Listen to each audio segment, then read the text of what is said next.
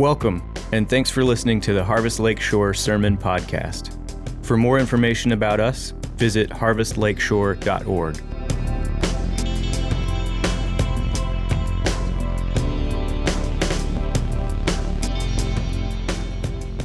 First Corinthians chapter 13, verses 1 through 7. If I speak in the tongues of men and of angels, but have not love, I am a noisy gong or a clanging cymbal. And if I have prophetic powers and understand all mysteries and all knowledge, and if I have all faith so as to remove mountains, but have not love, I am nothing. If I give away all I have, and if I deliver up my body to be burned, but have not love, I gain nothing. Love is patient and kind. Love does not envy or boast. It is not arrogant or rude. It does not insist on its own way. It is not irritable or resentful. It does not rejoice at wrongdoing, but rejoices with the truth. Love bears all things, believes all things, hopes all things, endures all things. This is the word of the Lord. You may be seated.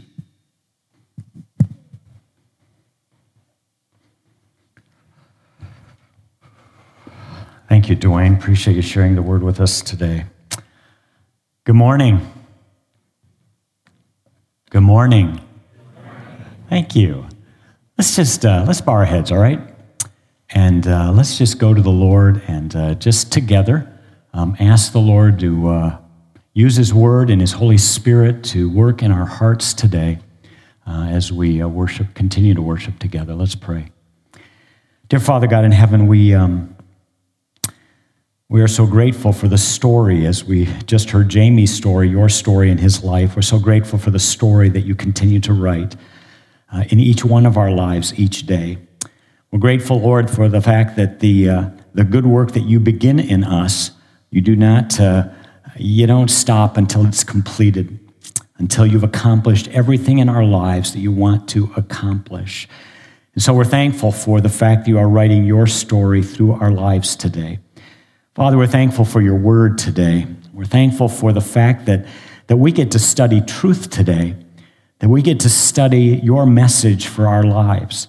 Father, we're thankful today that we have the Holy Spirit of God that opens our eyes to understand your word, that helps us to see how we can apply it to our lives and empowers us to live out your word.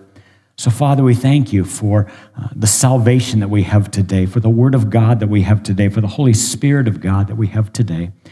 Father, we just pray today that you would use the word that we share from your word today to really speak to us.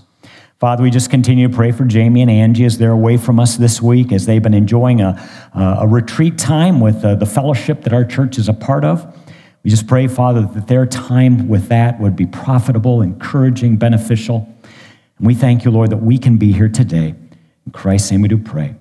Amen. I've heard it said, and perhaps you've heard it said, that prosperity is more dangerous for our souls than adversity. I mean, just think about that for a moment. Prosperity is more dangerous for our souls than adversity. Seems like when times are good, we tend to think that we're invincible. We tend to think that nothing can touch us, that we're kind of unstoppable. And then along comes an event, or maybe a series of events in our lives that kind of rock our world. Maybe they sort of jolt us out of our comfortable security. And all of a sudden, we start focusing a bit more on the things that matter most in life. It's kind of an odd thing, but I believe it's true, that hard times often wake us up to what matters most in life. Hard times wake us up to what matters most in life. I think we're all pretty much aware that 2020, at least it seems this way, it's kind of been a hard year. At the very least, it's been an odd year, but it's kind of been a hard year. For some, this year of 2020 has been kind of a hard year physically. You've struggled with some physical issues. For others, it's been a hard year vocationally, just with everything that's been going on. It's just really kind of changed things so much in terms of our jobs and vocations and those kind of things. For others, it's been a kind of a hard year financially. I think for all of us, it's been a hard year relationally. I mean, we go back to the month of March, and we had the stay home, stay safe, and we were basically not allowed out of our houses except for a few things. We couldn't see people, couldn't get together at church, couldn't be together with the people we work with, couldn't go out of state and see our extended family. We couldn't do all kinds of things. We were sort of separated and insulated and isolated from other people, and so it's been a hard year. It's been a hard year relationally. If you're a parent of a school-age child, or maybe you have several school-age children, I think if we were to ask you, you would say, at the very least, it has been an odd year. Having the kids at home so much. I mean, it seemed like summer vacation began in March, and it's still, for some, they're still studying at home, still learning at home. So maybe it's been an odd year, maybe it's been a hard year if you're the parent of school-age children. Certainly for our nation, it's been I think it's been kind of a hard year of unrest for our nation. I don't even know what words to use, but it's been a year of sort of social unrest and racial unrest and political unrest and economic unrest. And, you think about all that, and I think we need to step back and say, maybe, just maybe, that's not all bad. Maybe that's not all bad. And I say that because, as I mentioned a moment ago, hard times often wake us up. They often wake us up to what matters most in life. So maybe we ought to think about that question, that statement. What actually matters most in life? Just think about it for a moment. What matters most in life? Or maybe we could state it better this way. We could ask it this way. What matters most in life to God? If we were to ask God the question, what matters most in life, what would God say?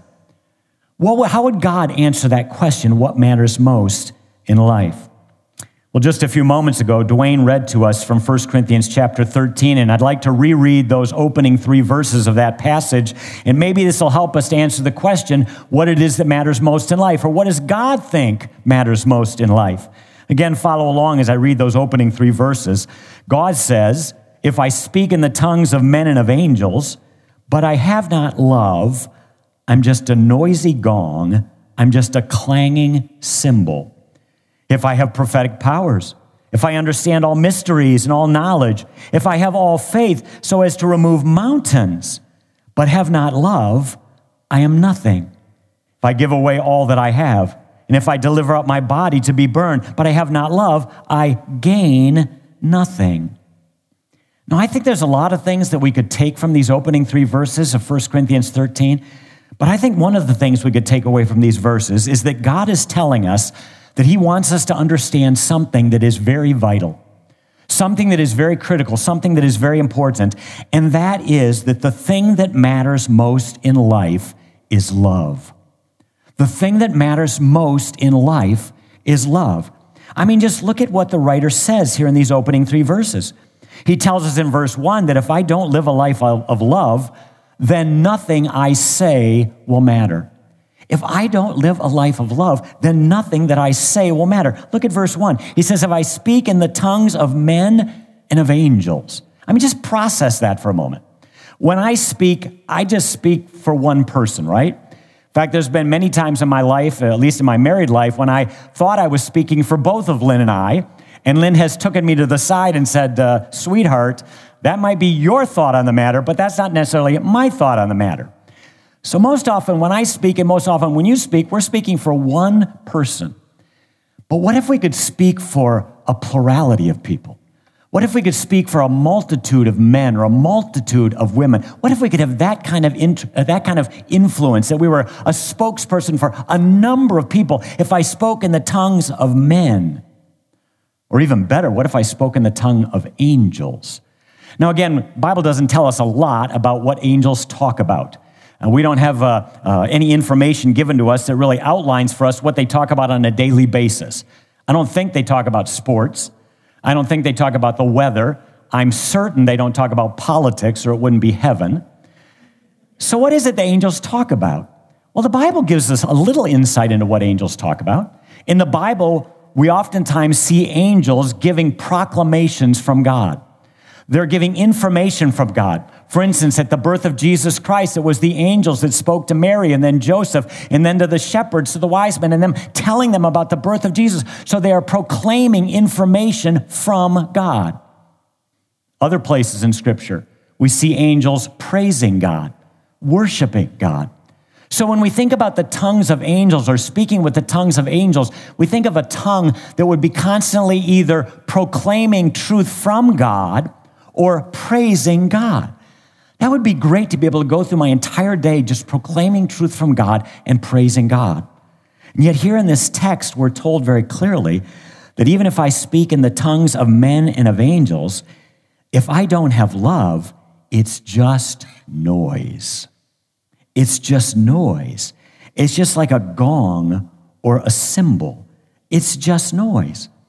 And I think you and I, at least myself I can speak for, I think we tend to get impressed by good communicators, whether it's in the political sphere or the entertainment sphere or even in the church sphere. We tend to be impressed by people that are good communicators, people that are good spokespeople. We like that. We're impressed by that. But God says, that doesn't impress me at all. God says, I don't care what you say or how well you say it. I want to know if your life is a life of love. So God tells us without love, nothing I say will matter. That's true at work, true at home, true when I'm out in the community, true when I'm gathered together with other people in relationships. God says it doesn't matter. Nothing I say will matter unless I live a life of love. You'll also notice here that God says, if I don't live a life of love, then nothing I know will matter. Nothing I know will matter. Look at verse 2.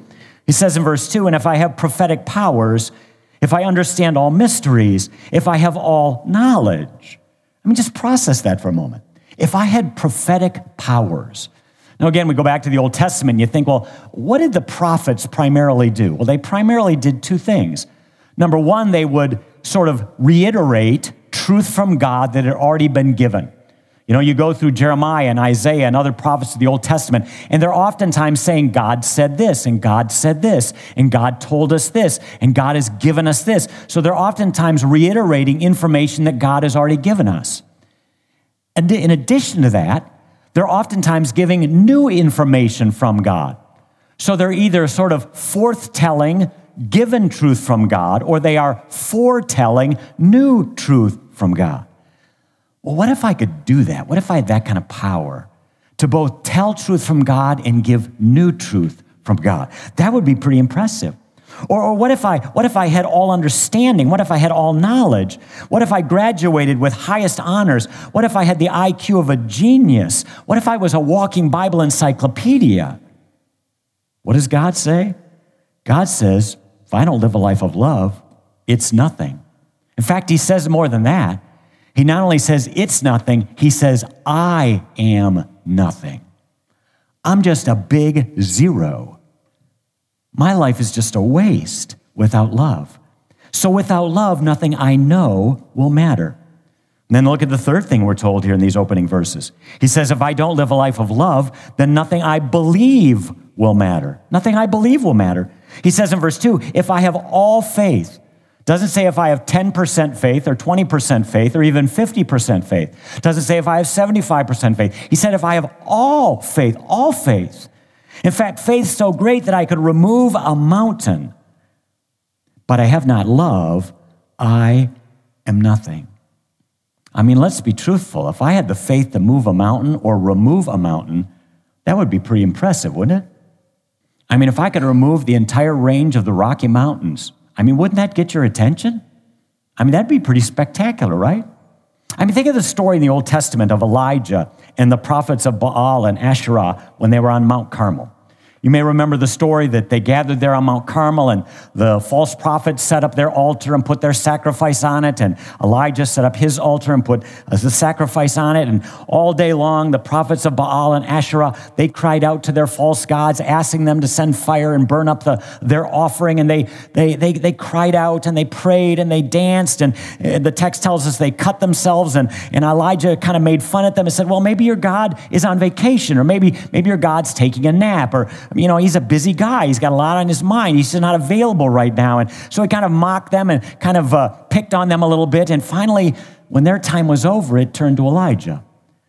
And you remember the story. Elijah just sent up a very quick but very faith-filled prayer to God and said, God, prove to us who you are. And God sent down fire from heaven, and it not only burned up the sacrifice, it burned up the wood, it burned up the stones, it burned up the water all around. There was nothing left on the top of that mountain but burnt dirt. That was it. That's pretty impressive. But what if Elijah had said to God, I don't want you to just burn up the altar and everything around it. I want you to remove the whole mountain. Let's just eliminate Mount Carmel. That would have even been more impressive, would it not? And yet God says here in this text, even if I have all faith, so as to remove mountains, it's nothing. I'm nothing. So the issue is, do we love God and do we love others? It takes more than the faith of a miracle worker to make a difference. Without love, nothing, I believe, will matter. And then look what he says in verse 3. He says, if I don't live a life of love, not only will nothing I say matter, not only will nothing I know matter, not only will nothing I believe matter, but he says nothing I give will matter. He writes in verse 3, if I give away all I have, and if I deliver up my body to be burned. In other words, if Lynn and I, if my wife and I, if we were to sell our house today and take the proceeds from that sale, we have 2 vehicles. If we were to sell those vehicles today and take the proceeds from the sale of those vehicles, if we were to take every dollar of savings that we have in the checking account, the savings account, and retirement income and that kind of thing, if we were to take every single dime of that and give it away to the most worthy cause imaginable, if I was to be willing to give my life to take a stand for something that I really believed in, if I was to do all of that, God says if I was to do that without love, it just doesn't count. It just doesn't count. It makes no difference. God says the greatest acts of giving, the greatest acts of sacrifice accomplish absolutely nothing without love. They accomplish nothing without love. There's no benefit. There's no gain. Without love, nothing I give matters. Nothing I give matters. Then here's a final thought that the text gives us in these opening 3 verses. And that is that if I don't live a life of love, nothing I accomplish will matter. One of the kind of versions or paraphrases of the Bible that I often like to read is called The Message. It's written by a man by the name of Eugene Peterson. And when he paraphrases this section on 1 Corinthians 13, 1-3, he ends with this statement. And I think it's a good summary statement. He ends it by stating this: no matter what I say or what I believe or what I do, I am bankrupt without love. I am bankrupt without love. In other words, we can rack up an incredible list of personal achievements. We can beat Time Magazine's Person of the Year. We can win a Nobel Peace Prize. We can have incredible success in the things that we give ourselves to. But God says it isn't worth anything, if I don't have love. If I don't have love. So God says, I can have the eloquence of a great orator. I can have the knowledge of a genius. I can have the faith of a miracle worker. I can have the generosity of a world-renowned philanthropist. I can have achievements. I can have the achievements of an entertainment superstar. But if I don't have love, it's worth 0. I'm worth 0. It doesn't count. So what is God saying in these opening 3 verses of this chapter? I think at least one of the things he's saying is that what matters most in life is love. What matters most in life is love. Think along with me at what Jesus said in Matthew chapter 22. Matthew chapter 22, verses 37-40. A lawyer, an Old Testament lawyer, an expert in the law, came to Jesus, and though his motive was bad, I think his question was a good question. And he said to Jesus, what is the greatest commandment? And in Matthew 22, verse 37, Jesus responded, "You shall love the Lord your God with all your heart and with all your soul and with all your mind. This is the great and the first commandment. And a second is like it. You shall love your neighbor as yourself." Now, usually we stop right there, but there's more to it. Jesus went on to say, on these two commandments depend all the law and the prophets. When Jesus spoke of all the law and the prophets, he was speaking of the Old Testament in its entirety. Now, let's remember, they didn't have a New Testament at this point in time. So he's referring to Scripture in its entirety. Jesus was saying that you can take the entirety of Scripture, all of the word that God has given, and you boil it down to one thing, and that is love God and love neighbor. So when it comes to the Old Testament, Scripture, what's the message? The message is that what matters most in life is, thank you, it's love. That's what matters most in life. What matters most in life is love. Well, if love truly is what matters most in life, then perhaps the most important question in life is, what in the world is love? What in the world is love? If it's really what matters most in life, and it seems to be what Paul is writing in 1 Corinthians 13, seems to be what Jesus said in Matthew chapter 22, seems to be the message of the entire written Scripture up to that point in time. Well, if love is what matters most in life, then what in the world is love? I mean, think about it. We use the word love all the time, don't we? I mean, my parents are up in their upper 80s, and they live just outside of Cleveland, Ohio. And they have a number of health concerns, and with that, we've been concerned about their health going through this COVID thing because of their age and because of the health concerns that they have. You know, we've been thinking about that a lot, so I've been a little more persistent about calling them and talking to them every week and seeing how they're doing. And one of the things that I've tried to do every time I talk to my mom or talk to my dad is to say to them, "Mom, I love you. Dad, I love you." Because, you know, they're in their upper 80s. They have health concerns. We've got this COVID thing going on. I don't know. Something could happen to one of them this week. I don't know. And I don't want to know that the last time I talked to them on the phone, I failed to say, "I love you." So we say, "I love my family." We say we love our country. I know our country has problems. I know we have a lot of things we need to work on. I say I love my family. My family has problems. We got things we need to work on, right? We say things like, we love sunsets at Silver Beach. You know, we used to write love letters. We still have love songs. We still enjoy love stories.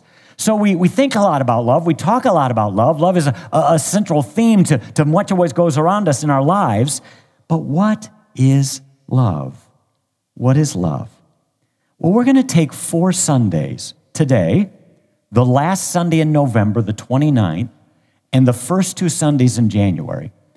And we're going to look at 1 Corinthians 13, verses 1 to 7, and seek to answer the question, what is love? What is love? But let's begin this morning with just a couple of foundational thoughts, all right, that help us to build a foundation for understanding and defining what is love. What does the Bible ultimately teach us about love? 4 things. Number 1, the Bible teaches us that love is a command. Love is a command. We just read it a moment ago from Matthew 22, verses 37 to 40, didn't we? God said, that the first and greatest commandment is love God with all your being. The second greatest commandment is to love our neighbor like we love ourselves. He didn't say, I have 2 suggestions, 2 good ideas. He said, no, there's 2 commandments, 2 commandments. It's not optional. And then Jesus added to that in John chapter 13, in verse 34, Jesus added, a new commandment I give to you, that you love one another. He didn't say a new suggestion that I give to you, or a new, idea that you might want to consider occasionally. He didn't say that. He said a new commandment that I give to you, to love one another. Just as I have loved you, you are also to love one another. And then in 2 John 1:6, we read this, and this is love, that we walk according to his commandments. So the Bible teaches that love is a command. And because love is commanded, that means that at its basic essence, ultimately, love is not an emotion. Now, love produces emotions, But love at its very essence, at its foundation, it is not an emotion. It is not a feeling, because you can't command feelings. You know, I can't go around and command you to be happy. I cannot command you to be sad. Get that smile off your face. I'm commanding you to be sad. You can't do that. The guy's smiling. He's just a happy guy, okay? You can't command feelings. So if love is a command, then love can't at its essence be an emotion or being a feeling. It's more than that. Second thing the Bible teaches is that love is a choice. Love is a choice. In other words, we choose to love or we choose not to love. In the very next chapter of 1 Corinthians, chapter 14 and verse 1, Paul begins that chapter with a verb, and he simply says, pursue love. In other words, go after it, chase it, choose it, do it. Choose love, pursue love, make the choice. It's a volitional act of the will. Go after it. You know, I think that destroys kind of another myth that we have about love. One of the myths is that love is an emotion. The other myth that we have about love is that love is sort of uncontrollable, that love is just sort of accidental. I mean, think of some of the phrases that we use in referring to love. People say, I fell in love, like I fell into a sinkhole. You know, it was just accidental. You know, I was just going along in my life, everything was normal, suddenly I just fell in love. You know, it's just sort of an odd thing. I didn't have any control over it. It was just sort of an accident. Or we use phrases like, you know, it was love at first sight. You know, I just saw her walking down the street and it was like, wow, you know? And it was just this sudden thing of love. There was no choice. I had no volition in it. It was just sort of accidental. It just kind of came over me. No, the Bible tells us that love is a choice. It's a choice, all right? And we have control over our choices. You know, I hear people sometimes say, you know, that I just don't love that person anymore. You know, I kind of fell in love with that person. Now I guess I just climbed out of the hole and I guess I just fell out of love with that person, right? It was kind of accidental, fell into it, and now I kind of fallen out of it. You know, the Bible wouldn't teach that. If we're going to be honest about this and we're going to understand that love is a choice, then we need to rephrase that and we need to say, I'm choosing not to love that person anymore. Now, maybe they're hard to love, and maybe they don't ever reciprocate the love, and that makes that love very, very difficult. But I can still choose to do it. It still comes down to a choice. We could choose to keep loving that person even when they don't reciprocate. Not easy, but that's our choice. You see, love is giving a person what they need. Love is committing to the well-being of another person without any guarantee that they're going to love back. That's love. It's a choice. It's what the Bible teaches. That's why we're told to pursue it, to make the choice, to go after it. So the Bible teaches that love is a command. It teaches that love is a choice. It also teaches that love is a conduct. It's a conduct. It's a behavior. It's an action. It's something that we do. In 1 John chapter 3 and verse 18, God says this in his word, little children, let us not love in word or in talk, but let us love in deed and in truth. In other words, love is more than just conversation. Love is more than just sentimental feeling. Love is more than a pretty Hallmark card. Not that cards are wrong, but it's more than that. It's a conduct. Love is an action. It's a conduct. So every day, God puts right in front of my nose, and probably right in front of your nose, opportunities to love. We have those opportunities to love.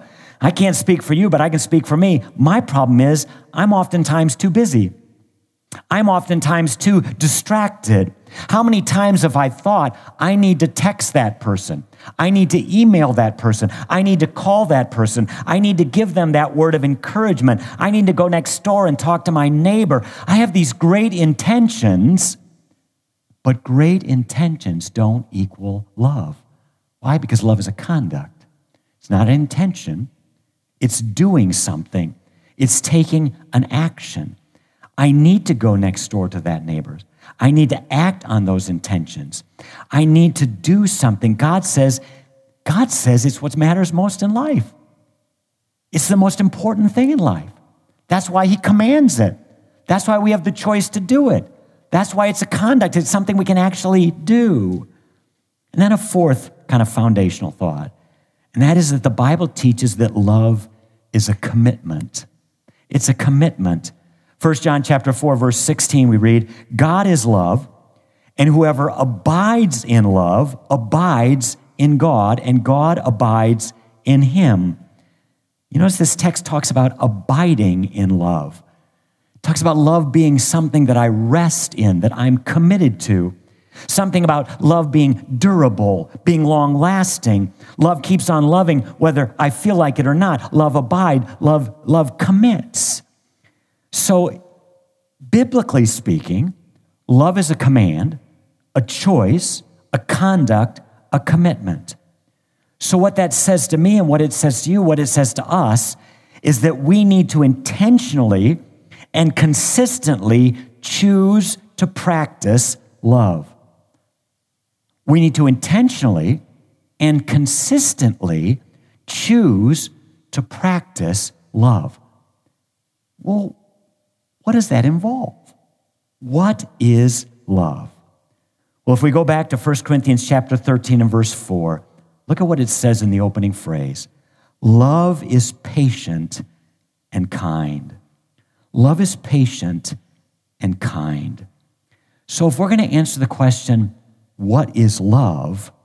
And if we're going to intentionally and consistently practice love, then we need to understand what is kindness. What does kindness look like? What is involved in kindness? Because 1 Corinthians chapter 13 tells us that love is kind. It's kind. So what is kindness?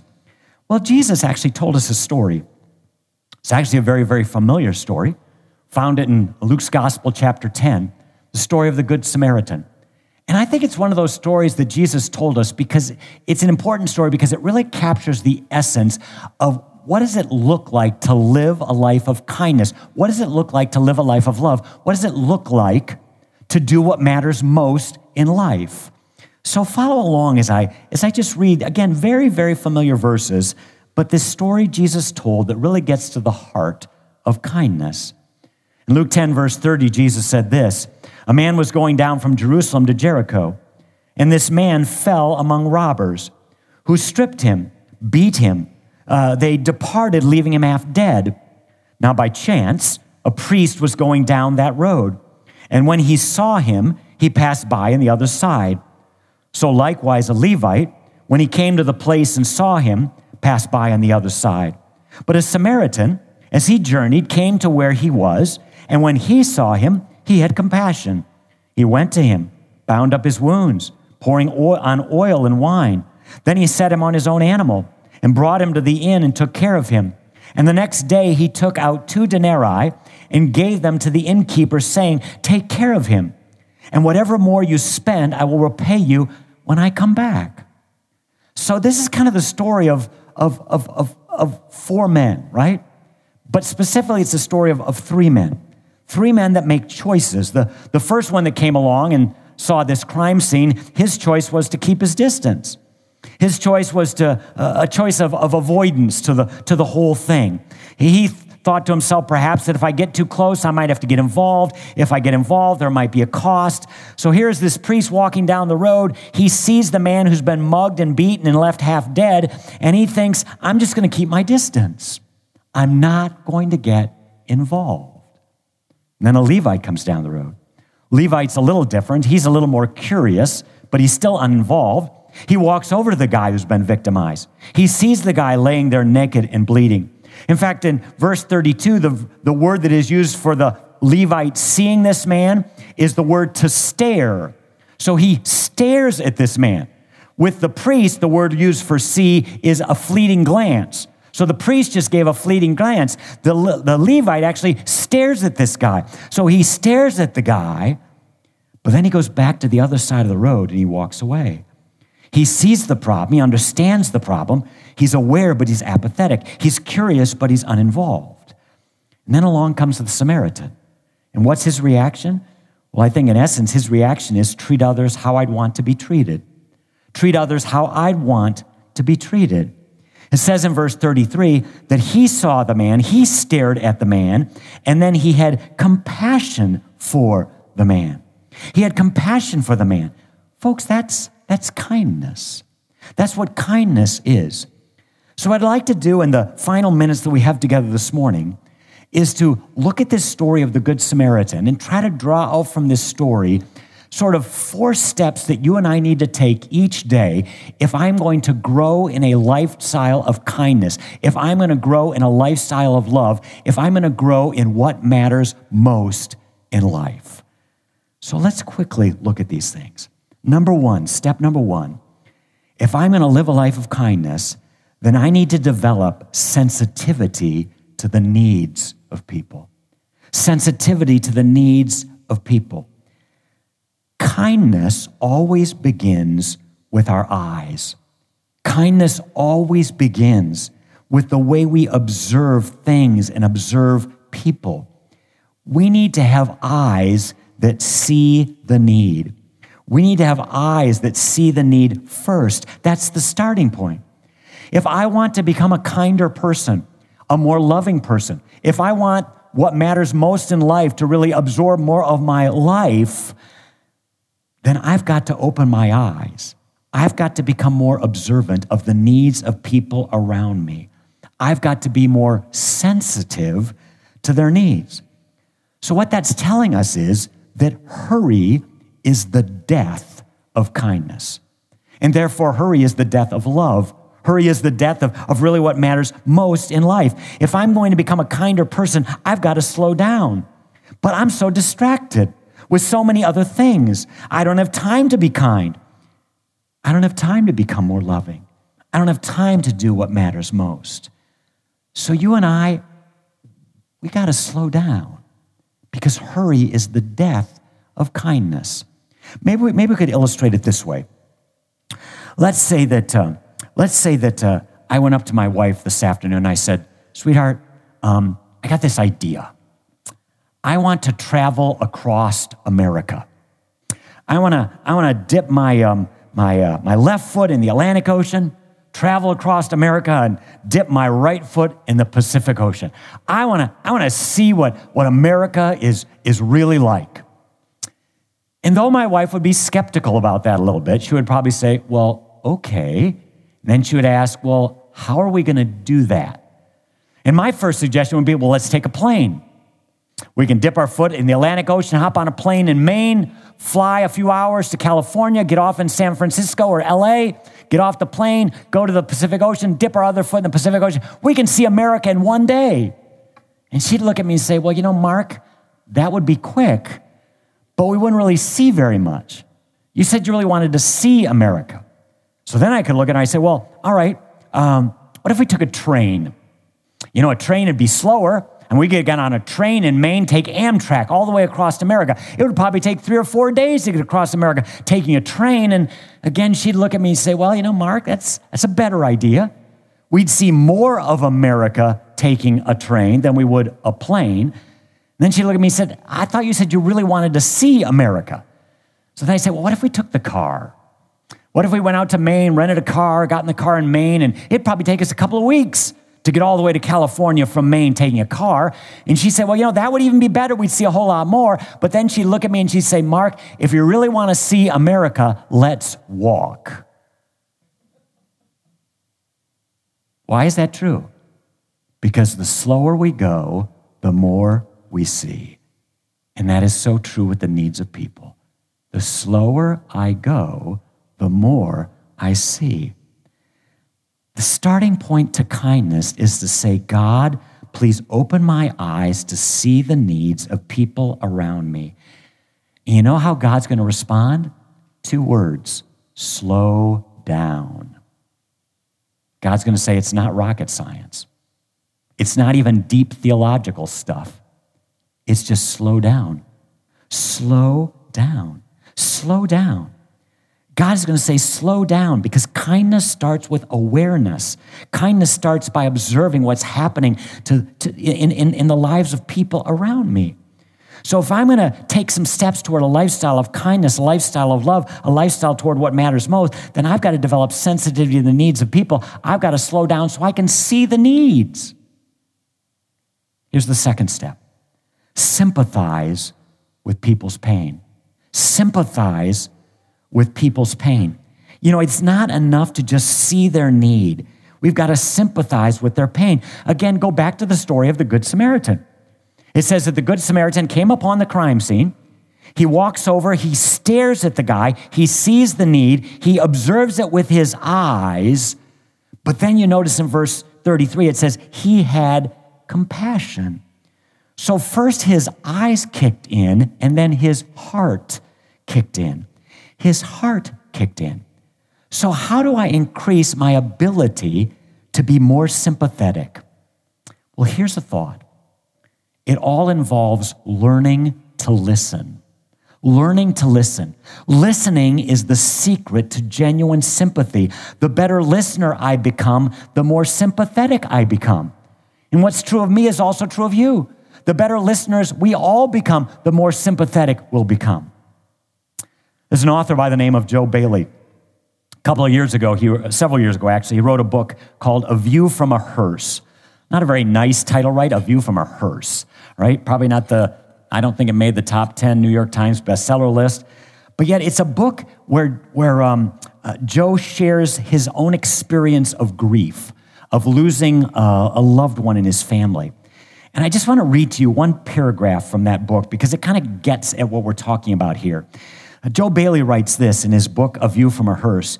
He said, I was sitting, torn by grief, and somebody came along and talked to me. They talked to me about God's dealings of why it happened.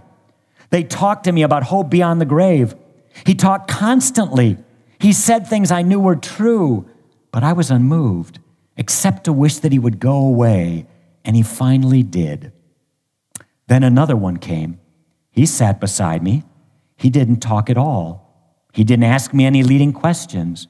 He just sat beside me for an hour or more, listened when I said something, answered briefly, prayed simply, and left. I was moved. I was comforted. I hated to see him go. What's the point? The point is sympathy, empathy involves our ears. It involves our ears.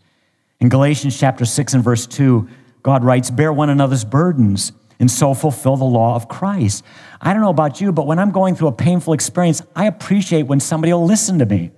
I appreciate when somebody will hear me out. I appreciate when somebody will take the time to just let me sort of dump my load and kind of expose my heart and kind of say all that. Well, God simply says, sure you like that. Well, do the same thing to others. Bear their burdens.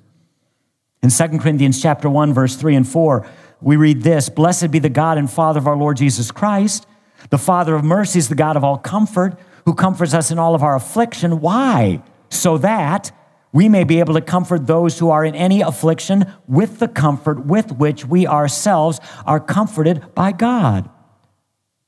What are those verses telling us? They're telling us that God walks with us through the problems in our lives so we can walk with others through their problems, so we can be sympathetic to other people when they go through similar circumstances. Every problem we go through is an opportunity to learn how to be more sympathetic. And to do that, I have got to be willing to listen. To listen. So if we're serious about becoming a kinder person, if we're serious about what matters most in life, if we're serious about this matter of living a life of love, then it starts by watching. That's step one. And step two is listening. Watching and listening. Sensitivity and sympathy. Here's the third one. Step number 3. Seize the moment. Seize the moment. Not only do I need to sympathize with the need of the person and take time to see the need, not only do I have to sympathize with their pain, really listen to what's going on in their life and listen to the problem, but then I got to seize the moment. I got to seize the moment. Don't wait, don't delay, don't procrastinate. Do what you can in the moment. I mean, look again at the story of the Good Samaritan. Look at verse 34. It says, he went to the man who had been mugged and left naked and half dead. It says he went to him. He bound his wounds. He poured on oil and wine. What did he do? He took immediate action. He seized the moment. He used what he had. He had some wine. What does wine have in it? It has alcohol in it. It's an antiseptic. So of course he poured the wine on the wounds. It says he poured on oil. Oil would help soothe the wounds, maybe block out some of the germs. It says he bound the wounds. Now, folks, I don't know if the Good Samaritan had a first aid kit. I'm going to assume for a moment he didn't. I don't even think there were boxes of Band-Aids in that day. So he probably doesn't have a first aid kit. He probably doesn't have any Band-Aids. He's probably got the clothes on his back, plus maybe another set or two of clothes in the satchel that he's got on his animal. So what does he do? He takes his shirt off and starts ripping it into Band-Aids and starts wrapping it around this guy. He seizes the moment. He just seizes the moment. He takes immediate action. He did what he could with what he had at the moment. Folks, all around us are those that are kind of the walking wounded, physically, emotionally, spiritually, relationally, financially. They need our love. They need our kindness. Let's not wait for better conditions. Let's not wait to the day when my to-do list is a little shorter than it is today. Let's not say, I'll call them in a few days or a few weeks. Let's do what we can now. Let's seize the moment. Let's be kind. Let's love. Let's do what matters most in life. And if I'm going to seize the moment, then that means I got to be willing to be interrupted. Because rarely does kindness happen on my schedule. I can't speak for you, but I literally, basically every day of my life, I put together a to-do list. I literally write it out, And part of it is just old age, and if I don't write it down, I forget it, and I don't do it. But part of it is just habit. Can I be honest with you? Looking back over 10 years, 20, 30 years of my life, and almost every day writing out a to-do list, I can never remember one time when on my to-do list I wrote, be kind. Isn't that tragic? I wrote, mow the lawn. I wrote, wash the car. I wrote, do this, do this, do this, do this, do this. But I can't ever remember one time writing on my to-do list, be kind. That's a tragedy. And I got to be willing to be interrupted. Kindness takes time, but it's what matters most in life. If I'm going to seize the moment, not only do I need to be willing to be interrupted, I got to be willing to take some risks. This Good Samaritan took some big-time risks. This road from Jerusalem to Jericho was not a road that you spent a lot of time on. It was a road that was notorious for criminal activity.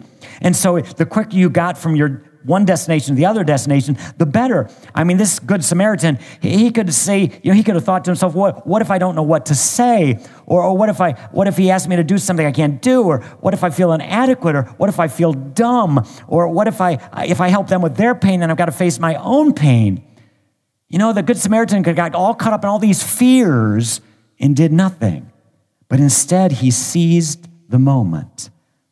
You see, the question is, how quick are we when we sense a need and sympathize with a need?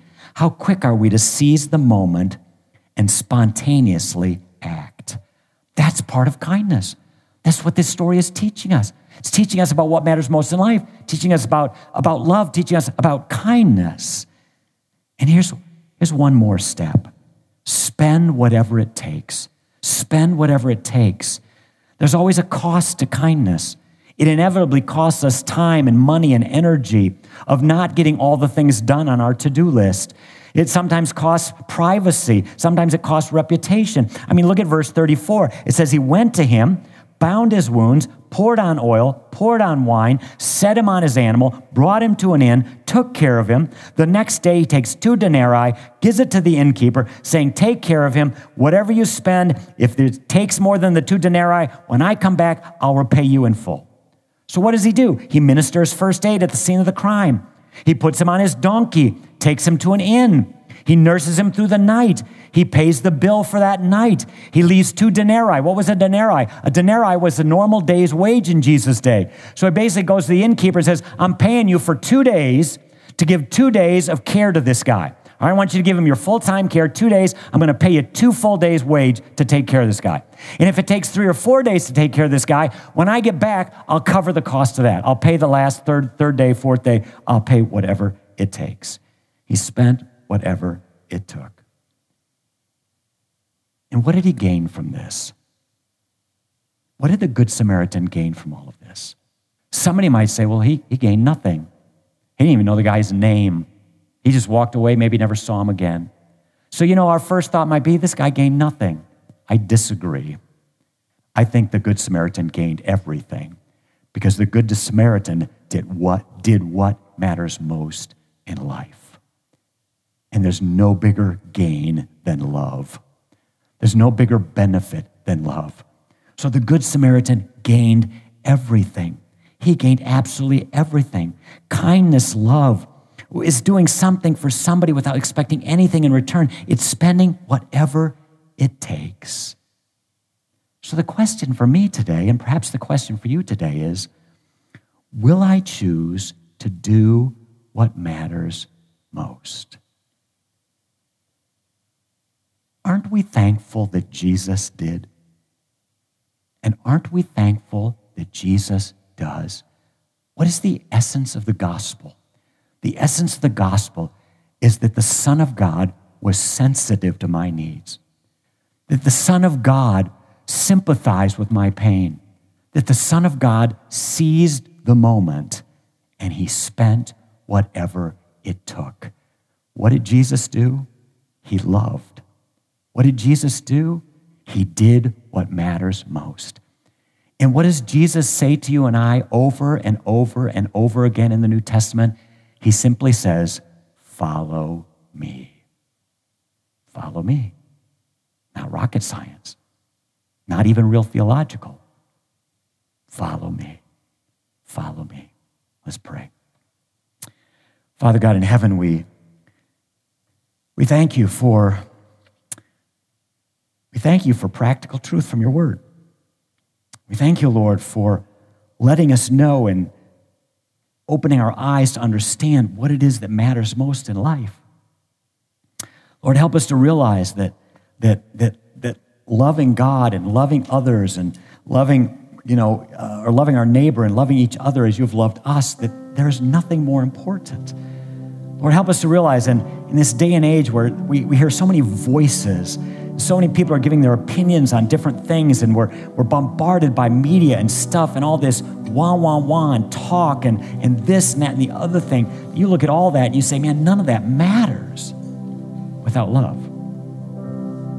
Help us to realize, Lord, that love really is what matters most. And help us to understand that love is something that we need to consistently and constantly practice in our lives. And it starts with kindness. So Lord, help us to be like you were to us. Help us to be like the Good Samaritan was in the story. Lord, help us to make the investment this week to love. Help us to open our eyes, slow down, to really see the needs of people. Lord, help us to open our ears this week, to take the time to really have compassion and be able to sympathize with what they're going through. Lord, might I be willing to seize the moment this week and spend whatever it takes. Father, I'm so thankful that in your love, your Son did that for me. And he didn't just do it on the day he died on the cross. He didn't just do it on the day he saved my soul. He's doing it today. And he's going to do it tomorrow. Tomorrow morning, I'm going to wake up and my Savior is going to be sensitive to my needs. He's going to be sympathetic to my pain. He's going to seize the moment tomorrow, and he's going to do whatever it takes to continue the work that he's begun in my life. He will love me tomorrow. He will be kind tomorrow. He will model it before me tomorrow. And he will say to us, follow me, follow me. Amen.